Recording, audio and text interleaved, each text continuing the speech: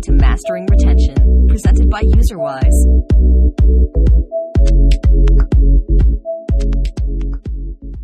Hey everyone, welcome to today's episode of the Mastering Retention podcast. Today's going to be a really fun episode. We have Joachim Höglund with us from FunRock, and I guess part of the Fragbite group as well now, since you guys IPO'd recently. Super excited to talk to you about a topic that I don't really think gets that much focus on, and that is kind of this idea of designing for a target audience. But what happens when that audience isn't exactly you, which I think often happens. Even if we are making a game for ourselves, I feel like we very quickly realize that maybe like we wouldn't be the most engaged player group of, this target, or the feature that we're making isn't just for us. So how do we put ourselves in the shoes of the audience and understand what drives them, what keeps them engaged, so that we really make the best experiences for them? Because, after all, making games is fun, but it's really for the players, right? So before we dive into that, I always like to start with, kind of the story of Joachim. How did you get into games, and how did you end up where you are today? All right. So, obviously, first of all, thank you very much for having me. It's an honor for sure. It's a great podcast. I played a lot of games, obviously, all through my life. It's a thing now. People in my age, middle age, you kind of have a lot of computer games behind you. And I always loved games, and I did some programming, made a few games when I was very simple games in QBasic when I was a teenager, a long time ago. And then I was actually working in the IT industry as a consultant and doing different things, networking servers, these kind of things, technical stuff, really fun things. But one day, one of my friends, he was a freelance graphics artist at the time, doing a lot of marketing work, and I was freelancing as well in the IT sector. And he just said, I would just love to make games. That would be so much fun. And so I said, me too, definitely. That would be amazing. So what happened was that we quit our freelance gigs that we had at the time, and we started a company and started to make a few games. And I learned Unity. I never heard of it before. And he was doing the graphics, of course. And it was a great 2.5 years doing this, the two of us. It was amazing in all kinds of ways, except economically. That was not so great. But we learned a lot. That's how we got into the industry, both of us. Afterwards, he started working at King. I started working at Toca Boca, a Swedish company making kids games. And that's where we kind of started it. But we didn't know anything about the market. We didn't know anything what was feasible, free to play. We were a few years behind the market, thinking just make a game and it's going to work out. It didn't. But I think eventually, after probably 5 years from we started, we actually broke even. We were break even on the money we put in, so to speak. So I call that a success. That's a success. I always told my wife when I started my first company, I was like, if we can make enough money that I pay off our debts or whatnot, I consider that a win. Definitely. Yes. Yeah. And then just to continue in the business afterwards. But I've been here in FunRock and Prey Studios now for 6.5 years. Yeah. What have you been doing at FunRock over those years? Like what titles? I know you're head of studio now, but what's that kind of look like? So initially it was a 6-month consultancy gig, basically. They said, okay, we need just to finish this game here, and we'll take about 6 months. So I started as a programmer. I was doing Unity, coding the client, and it was a 4X project, but it was actually supposed to be a port of a previous web game to mobile. So it was supposed to be a much, much smaller project than it turned out to be eventually. But I started as a programmer, and then I was leading the front-end team for a while when we staffed up with a lot more people for this. And then I was started doing game design as well, moving more to the product direction of things. And eventually taking care of the studio as the head of studio, since I've been involved in most things. The only thing I don't do hands-on is graphics, basically. No 2D or 3D or anything like that. I know how it works, but I can't do anything. I've always had this dream where I could be artistic and talented. And, I figured out that I couldn't draw. So I was like, ooh, I'll teach myself Blender. And then I figured out that, you still have to be able to visualize and put the things. So, kudos to artistic people. My wife is an amazing artist. I cannot. Me neither. No. I love artists and I appreciate the things that they can do. So that's cool. So this MMO title, it was really meant to be focused on kind of the MENA region, kind of like a Game of Sultans, as you would specifically cater towards that population. Is that correct? That is correct. Yes. It was I would have to say now, afterwards, that the CEO, David Wallander, that started Funrock, he had this vision of creating games for the Middle Eastern region and specifically strategy games. He figured that was a good match. And it turned out, this was before any of these big 4X games that are super big now, and even before Nida Harb 3 was the English title, I don't remember, but that was one of the first ones there in the area. That was bought by Stillfront and turned out to be really, really good monetization-wise and everything. So that was his plan, but we couldn't execute fast enough, basically, to be in that spot. So they kind of were before us. But the plan was all along to make localized, not only by text, but more localized in that sense to really fit the region. So you guys are based in Sweden, though. Yes. How would you have approached, or how did you approach even understanding like what these people, want and how they think and how they behave, and how do you actually localize a game, for Middle Eastern countries? Like for me, I know basically nothing about like their daily life and their beliefs and all those cultural things that I think, you don't really realize you understand all those things when you're like living in the US. But it's vastly different, even if I was to then move over to Sweden, right? There's just a lot of little things that you just pick up on that aren't really readily available because people just know them. Yeah, definitely. And I obviously didn't know anything about this at all. I was just code this game, go for it. Okay, I will do it. And I wasn't involved in the product or game design initially either. But I think the turning point, obviously David is super sharp, extremely good CEO and good person in general, had a great vision. And I don't think that he understood the complexity of it as well either initially. None of us did, I think. But so we kind of just did what we thought was good, basically. But quite soon after I joined the company, probably about, I'm not sure exactly, 6 months later, maybe, something like that, we hired a guy that was living in Sweden, worked at Truecaller before, and his name is Magdi Chata. He's now the CEO of Funrock. So he's the CEO of the company where I work right now. And he is from Egypt originally, but he came to Sweden back then, I think it was a few years earlier, to do a master's program at KTH.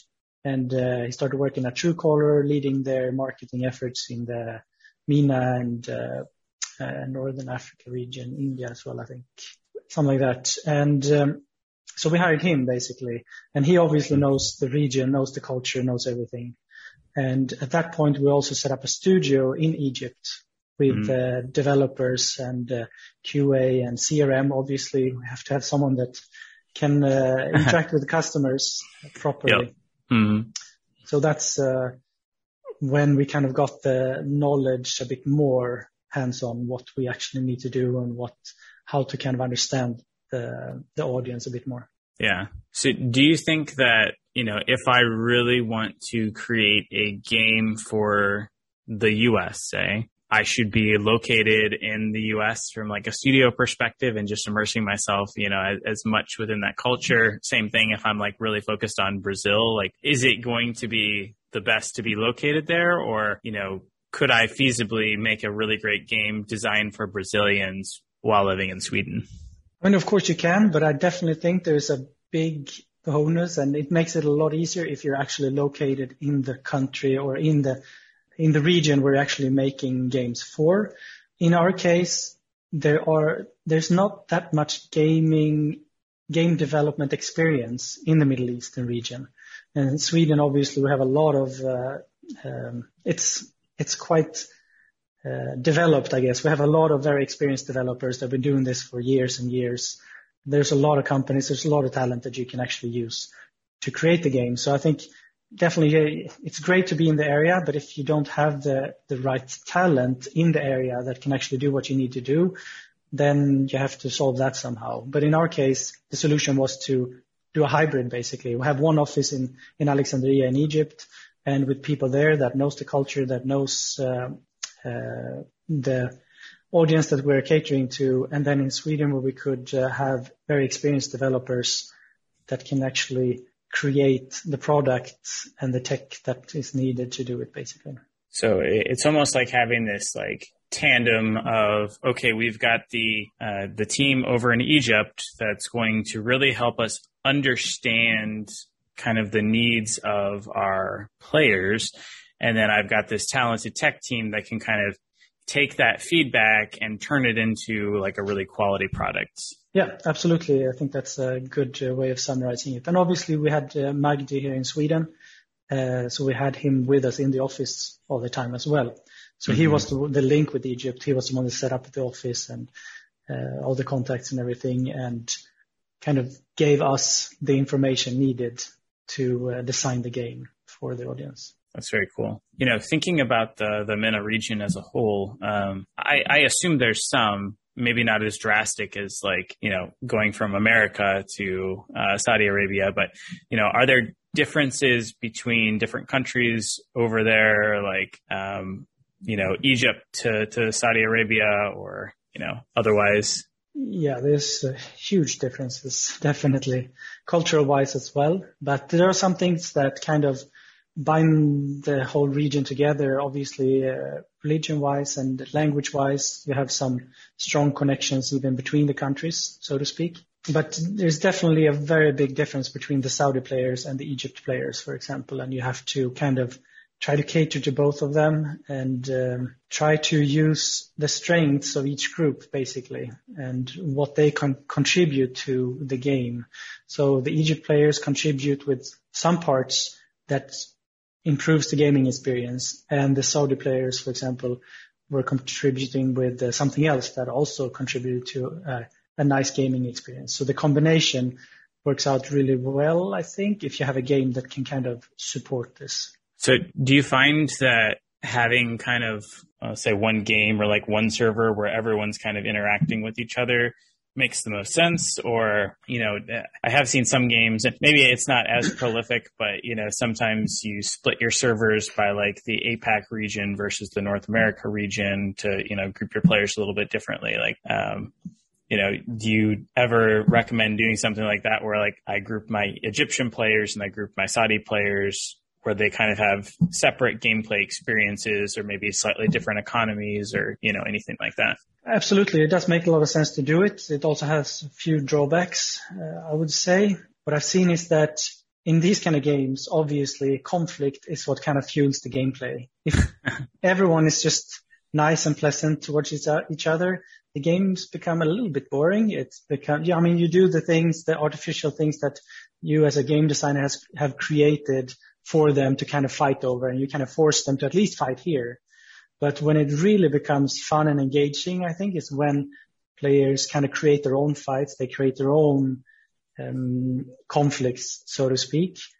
And that is one thing that is more easily done, I would say, if you combine Egypt, for example, and Saudi Arabia. But at the same time, we know that a lot of players from Saudi Arabia would like to kind of have their dialect. They don't want to see as much maybe the Arabic is different in all the different countries, and they want to have the Saudi Arabian Arabic, for example, spoken, and that kind of localization in the game. So they will see it in their dialect. They want this, for example, but the Egypt players don't want it in that way. What we did was we did it in a the generic Arabic, I don't know exactly what they call it, but yeah, some kind of thing that everyone knows about, but it's not so natural as it could be if you did it in a specific country dialect, for example, Saudi Arabia. And that's something that could definitely be much better for the Saudi Arabian players if the game was actually made with their dialect, in their way of speaking, these kind of things. But we made it for the whole region, which had positive and negative effects, I would say. Yeah, that makes a lot of sense. I mean, if we get that British English in here where they're putting, all these unnecessary U's and words and stuff, totally wrong. No, I love my British friends. Did you or do you let your players like chat amongst themselves? Like I assume for a 4X game, you allow the creation of, guilds and things like that. How do you handle localizations and players? Like, can you make a guild where you have Arabic players and Egyptian players? And I realize there's other countries here, but we'll just, stick to those two for the sake of these. But yeah, could you have a guild where you have both groups of players, within one guild? Absolutely. This is quite common, I would say, but it's also, sometimes you have the big spenders. They want to kind of rule over an alliance and be the boss of an alliance. And it's easy to kind of take players from Egypt that don't spend as much. They would love to kind of be in that environment and have a big leader that is very strong and can kind of help them and protect them, and with everything that comes along with this. But also there are alliances where people really want to stick together. The Egyptian players, they play a lot and they fight really hard. They spend a lot of time. And the Saudi players in general, they also play a lot and do fight really hard, but they spend, so they have an upside. They spend a lot more in general. So they have, of course, more power in general. So an alliance made solely out of Saudi Arabian players that are paying will definitely become quite strong. And then several other alliances will have to kind of work together to have a chance against that alliance, for example. But there's definitely a mix of countries, but you can also set like a flag on your alliance, select which kind of symbol you want to use, if you want to use a flag or something else. And a lot of alliances, they put their country flag basically of the person who created it. And it's natural that a lot of players from those countries join that specific alliance as well. Do you think, and I'm getting a little bit towards like game design here, but like, do you think that it is better to leave these different types of decisions to be a little bit more open and let your players almost drive that a little bit of like, okay, I'm going to let whoever wants to join a guild, but I'm going to give the clan leader the ability to like write what the description is and to kick people and to have, thresholds and stuff so that they can basically decide, hey, I'm the type of player where I want to spend big and I want to have a bunch of people that I can kind of protect. Or, hey, I want to be in a very competitive guild. So I want to be in a lot of, with a lot of people that spend heavily like me. So we're going to be in this like top tier, really competitive, guild or something like that. And, I want to be in just an Egyptian guild with my friends locally that I play, the game with in real life. And so you kind of give them a framework, but you more let the players decide how they want to orient things. Yeah, there's a lot of good and like positive or negative effects with the different approaches, I think. But what I've seen is that it's definitely great to have the players be able to decide and kind of set up the alliance the way they want. It's an invite-only alliance, for example, and you just pick and choose the players that you really want to have in your alliance. You create a really strong one. You create one with just Egyptian players, for example. You create one that is focused on the end game a lot, whichever way. I think that's really strong and really helpful. And you let them write their own descriptions and set the limits of who can join. This is how we did it. I never saw, I think, but my Arabic is not great, but I don't think I saw descriptions of alliances that were so specific as to like only high spending players that are aiming really for the top, for example. Those details were not that common, I think. But one thing that also happens when you kind of leave this to the players is that some players that are not so driven on their own might not join alliances, or might not join an alliance that's good for them or that suits their purpose, which is a very important part of these games, to be in an alliance and to have that group, you'd have no chance in the game if you're not in a group. So that kind of destroys the experience a bit. And in this sense, it would be good to have some of these games do like automatic alliances. You're assigned to one, no matter what, if you want to or not. And Supercell has gone even further as well to kind of just, you have no choice in the matter. They take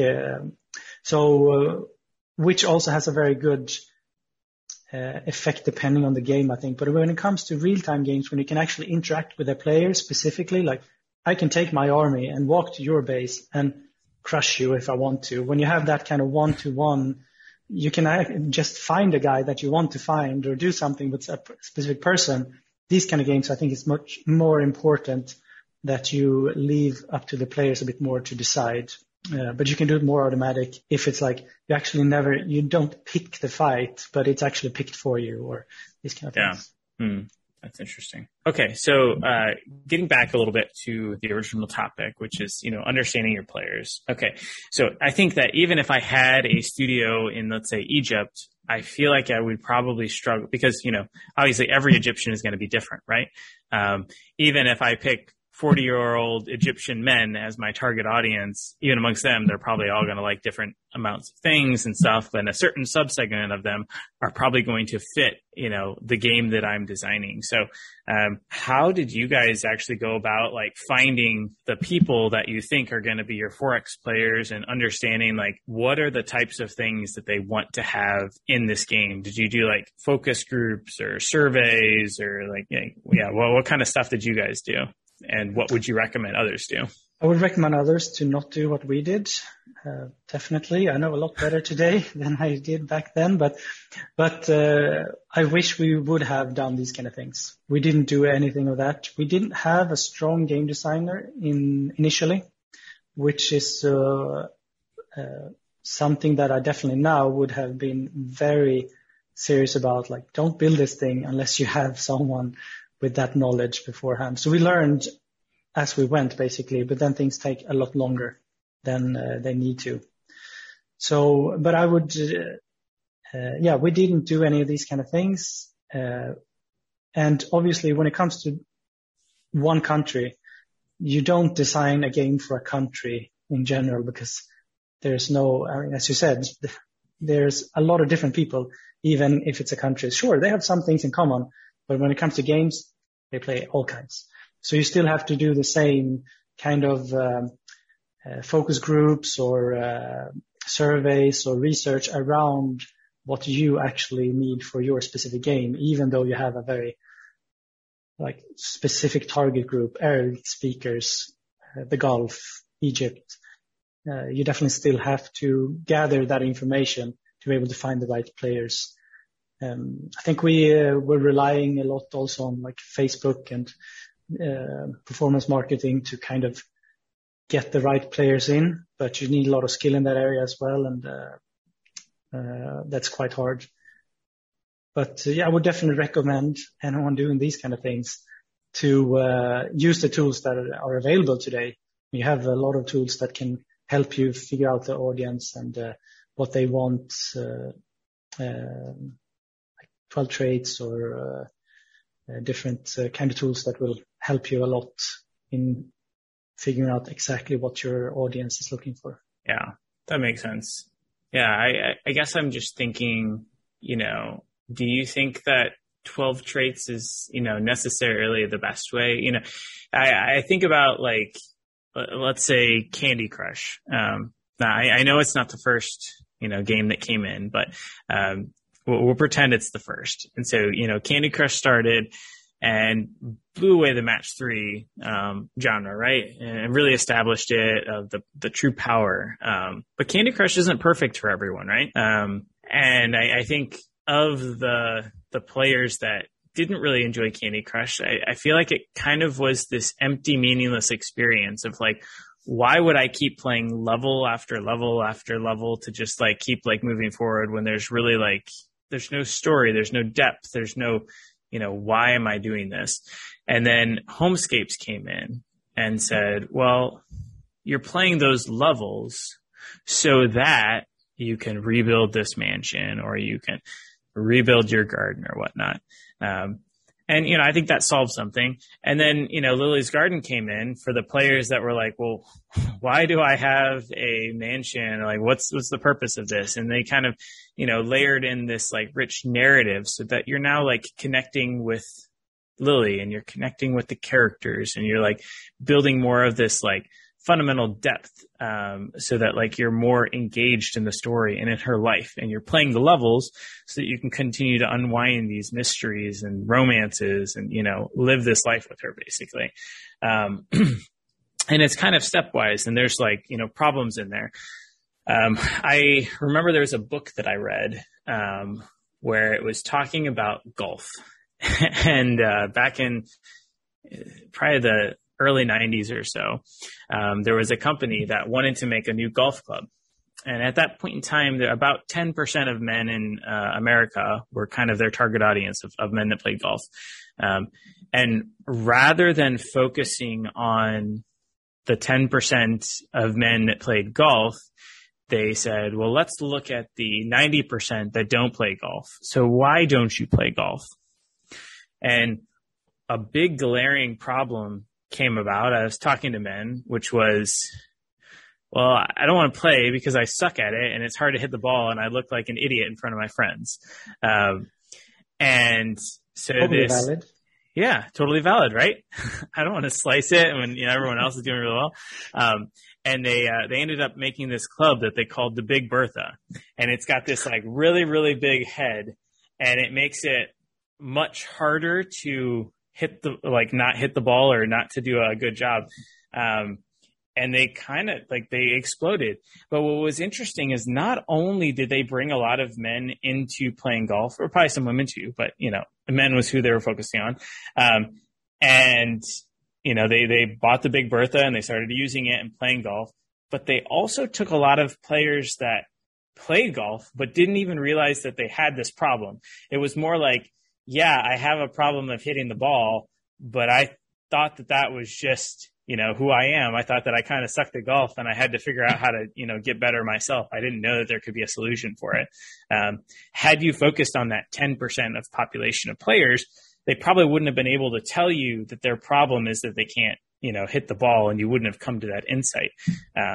I'm curious, does that sort of mantra translate into games at all?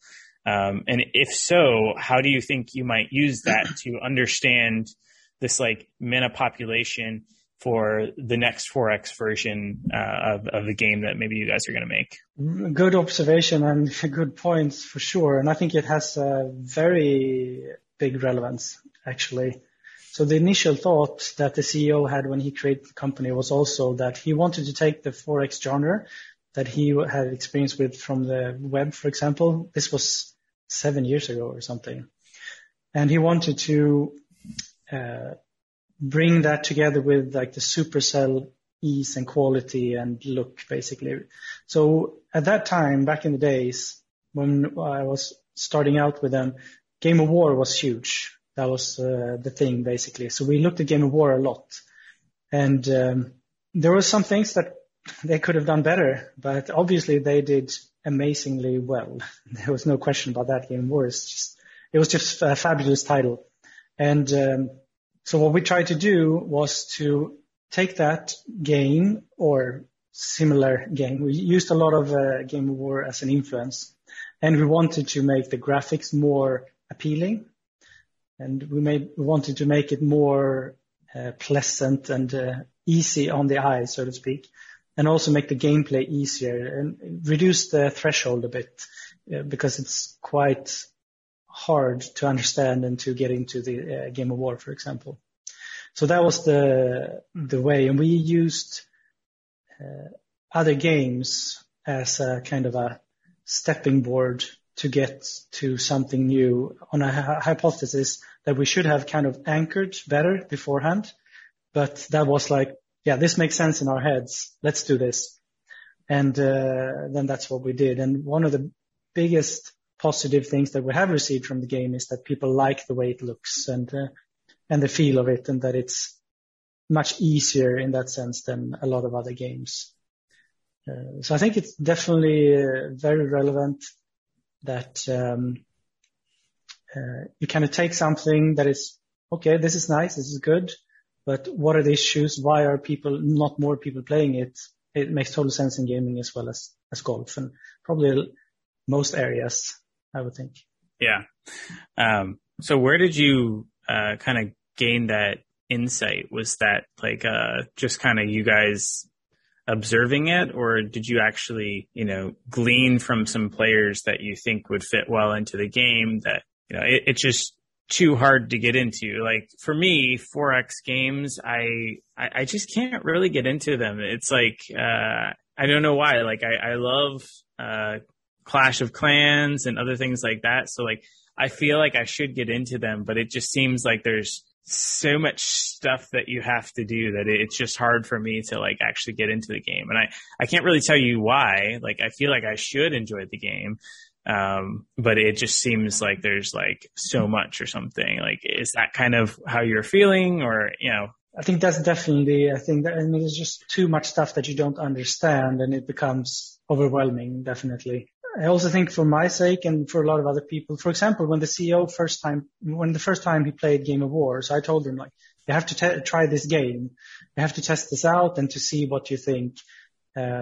Because he had seen it on the top list and we have showed him and everything. So he knew the game. They were doing really well. He saw some screenshots and he was like, oh, this is terrible. I mean, we have to be able to do better than this. But it wasn't until he played the game that he understood, and he got kind of addicted for a few months, and the mechanics were new to him. And I think most people that actually give it a chance and feel these mechanics out for the first time in their life get really affected by it, because it's like mechanics that really goes deep in the psyche of a person, basically. Then he kind of understood that, okay, there's something special here. We have to keep this part while still trying to make it easier and simpler while doing it. And for me nowadays, I don't play any 4X games anymore. I love them a lot back in the days, but I need something new. It needs to be something different. It needs to be, and then a new game came out pretty recently that is mixing this, I think it was Ubisoft and their 4X team battler mix, like Dark Heroes or something like this, that it really mixes it up a bit and makes it quite nice. So they are now in my opinion, solving some of the issues with traditional 4X games, for example, and making it a lot more accessible and the progression a lot clearer, a lot faster, this gameplay, this kind of thing. So I think it definitely appeals to more people, while at the same time keeping the 4X core, but just kind of presenting it in a very different and modern, innovative way, I think. Yeah, that makes sense. So, these are kind of the before the game is launched type of a scene. Once you actually get the game launched or soft launched or whatnot, like how does that transition? Like how should you be talking to your players and understanding like what feature should I make next? Like I think, if you think about the idea of, how would I say it? If you really, understand the player, and like what keeps them playing, how they really want to play the game, or like what keeps them retained. Ideally, when you're making this new feature, you should have an idea of like how to do more of those things, right? Yeah, how would you recommend like connecting with your community and your players and making sure you understand, hey, these are the things they like about the game, so let's give them more of those, or let's change up this mechanic for them for this reason? So I think when it comes to, definitely important to listen to the community, to have channels that you can receive the player feedback and receive it in a very good and constructive way, and listen to them closely. And then you have to kind of translate that, because you can't just take it like, we want this feature, we want this. You have to kind of run it through the game design goggles, so to speak, to kind of understand what they really need. Because it's very hard for a player, I think, unless you're experienced with these things probably, to express what I really need. I say what I think I need, or what's what I think is the thing. But as you mentioned, you don't know why you don't really like 4X games, why you aren't enjoying them. It's very hard. So you have to kind of interpret what the players are saying and understand what the need is from what they're saying and what they really enjoy and what they don't enjoy. And then also when it comes to the Middle East, for example, you know that the honor culture is quite strong, and there's a lot like culture parts that are quite strong in this region that we could use specifically for our game. But initially what we did was kind of mostly like, we need these core features. These need to be present in all games, as we understood it back then, at least all 4X games. We need this to be able to even have a core to work from. And once we have this, we will start experimenting with a bit more other features.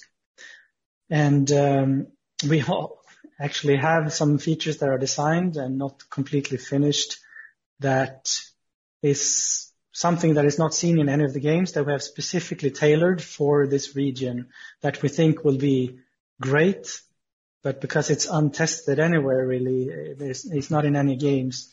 It's also a big risk. I mean, we released this and we destroyed the game. Sorry guys, that was a bad move. So obviously before releasing these things, we have to kind of get it in the shape so players can see it and test it and feel it out a bit to understand, did we understand you correctly here? Or did we totally misunderstand the culture and your wishes and needs in this game? Because it's quite a big change, a big feature that could really take this genre to the next level. But it could also be like that didn't at all work out together with these other features because you're switching focus or whatever. We think it will work, but time will tell. It will be interesting. We'll have to make sure we do a bit more research before kind of building it properly and putting it out. Yeah. Well, we'll keep our eye out.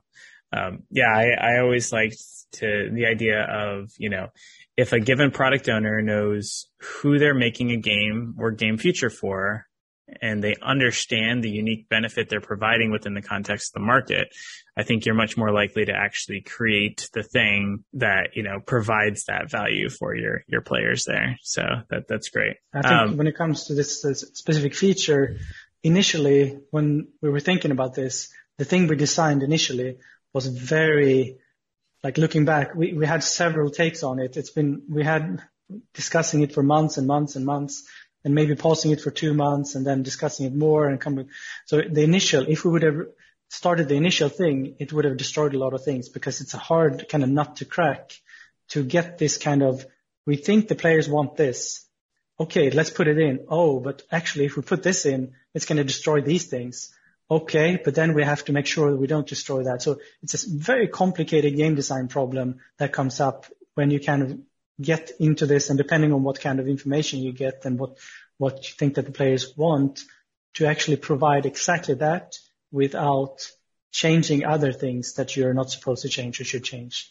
So I think to really understand that, okay, we covered all the angles now, we can move forward and not just like take the first thing that comes to your mind and this is a great idea, let's put it in there, or check with something. No, that's a risky thing to do. So there's a framework, and I forget the name of the framework and I forget who created it. But I've used it and I've advised other, entrepreneurs to use it. And I've, seen it be successful, but, it was generally designed for, B2B SaaS companies. And the idea is that you set up around 20 to 50 meetings with like your most ideal client of like, okay, if I could have this person as my customer, like everything would be awesome. And you set up these calls and, you go through and you ask things about like their company and just so you can kind of organize your different thoughts and group things together and stuff. But there's 2 core questions that you ask them. So the first one is, what are 2 to 3 problems that you're trying to solve in the next year related to X, whatever like problem area or thing you're doing, that you're trying to solve in the next years? Like what are 2 to 3 things that you're like actively trying to solve right now? And then the second question is, if I had a magic wand and I could, ask you or grant you anything in relation to X, what would you want most? And then, you gather those like 20 different interviews, and ideally there's, some trend or idea. Usually they converge, pretty well together, surprisingly. And then you can be like, okay, is that something I want to do? Is that something I can do? Is that something I can solve from a technological perspective? If yes, that's probably where you focus your company on. Now, do you think that sort of interview framework might work with players? Like if I could set up an interview, and I let's pretend Game of War is still like the king. If I could set up 20 to 50 interviews with maybe like whale spenders in Game of War that live in Saudi Arabia or Egypt or something, and have those interviews, like, could I ask those questions? And if I can go on and then solve those problems or grant that magic wish that a lot of people seem to be wishing for, do you think that would be enough that they would abandon all their time, money, and energy they've spent in the Game of War to come play this new game that solves this big problem that they've been having? That's a great question. First of all, I would love that magic wand you're talking about. That would be great. So whenever you kind of get your hands on one of those, I'll pay good for it. Okay, but when it comes to I think definitely this would be good, and this could be quite helpful. The question is if they would abandon, for example, in this case, then Game of War to come to us. The kind of thing that we were betting on for the Arabic market was that, yes, if we solve the issue of localization properly, they would come to us instead of these other games, for example. That will be enough for the Arabic market because there's very little content for them. Or back then, there was almost no content properly localized. So I think definitely that framework would work well, depending on, once again, I think you have to kind of understand the answers and translate them into what they actually mean. Sometimes it could be very clear. Sometimes what they say, if they would say like, yeah, I would love it in my language, that would be a huge thing. And to play with my peers so I can write Arabic in the chat every day and everyone understands me. Okay, that would be super clear. That's not very complicated. You don't have to kind of try to translate that through a game design lens or anything. But other things could be more complicated. So I think if you can just make sense of what they're saying and understand, but the way that you formulate the questions, I think is key as well, because it kind of makes the answers be in a format that is already fairly pure, so to speak, and not a lot of opinion in that sense. But so I think it matters a lot how you format the questions, and that formatting sounds like it would be quite good in this sense. Cool. Yeah, I think my last question is, do surveys work at all? Or, are there ways that you can and should use surveys? I guess I always have this like view on, maybe my problem with purely doing, behavioral, data on like what the players have done is oftentimes that almost I feel like it leads towards averages, right? Like we get our average ARPDAU. And like, you can't really build empathy towards a player when you're looking at an ARPDAU trend. And so, I feel like maybe this qualitative data could help you be a little bit more empathetic towards the player. You can't really have empathy towards an averages, but like, if I know that, okay, this segment of players feels this way and they're trying to accomplish this thing, this other group is trying to, do this other thing. I can actually design features and stuff to accommodate those things. But if I'm looking them at a whole, well, these players are trying to do this, and you end up looking at like the average and you don't really actually know what they're doing. And if you try to make something for that average feature, I feel like you're not going to accomplish, either group. So I'm curious what your thoughts are with that. I think when it comes to surveys and stuff, I don't have a lot of experience. I haven't done a lot of them myself. So I would not really say anything around those specifically if they work or not.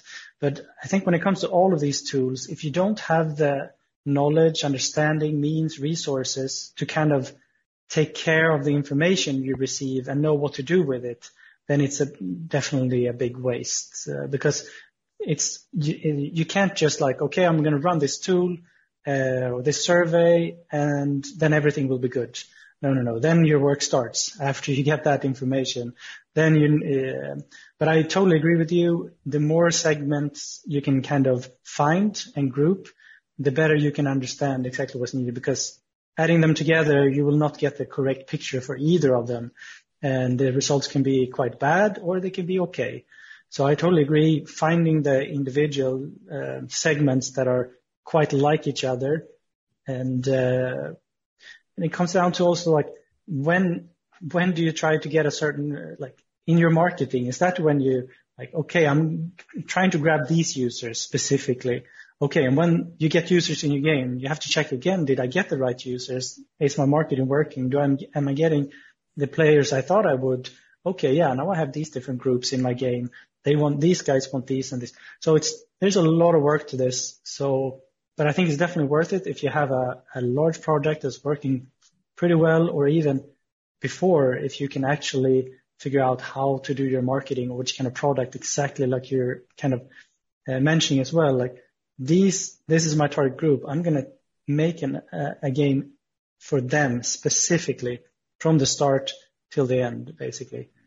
And then you just have to make sure that these players actually see your game and understand and get there. That's another story, I guess. That makes sense. Well, this has been awesome. I do have one final unofficial question for you, because we are on the Mastering Retention podcast, of course, and that is, what's one tip or trick you've found over the years to help boost retention? Like, how do you keep players playing for longer? So I think it depends on the different groups, of course, but you have to figure out what your players are about. But definitely building things around a really nice core game loop is pretty standard and obvious. But I think making that a bit more innovative and really thinking about it and feeling it. So when I play games nowadays, I really try to feel and see what's happening, what's going on here inside when I do certain things. Why do I feel it this way when I do this? And try to kind of gather those things. And when I understand that, then I can kind of piece that puzzle together to create something that is hopefully very engaging for more people than just me. So for me, there's a lot of things you can do for the retention, but specifically for me, I think it's really going down to understanding your feelings and why you feel a certain way, and piecing together what that really means, and then create it yourself in a different setting, but keep those core principles that you are gathering from what you feel. It's quite complicated, but if you can do it, I think you will have a lot of success. I like it. Cool. Well, thank you so much. If folks do want to get a hold of you, is there a good way for them to reach out with, questions or anything like that? Definitely contact me on LinkedIn, Joakim Höglund, Funrock, or send me an email, joakim@funrock.com. Check the webpage. My information should be there as well. Perfect. Well, thank you so much. Thank you very much, Tom.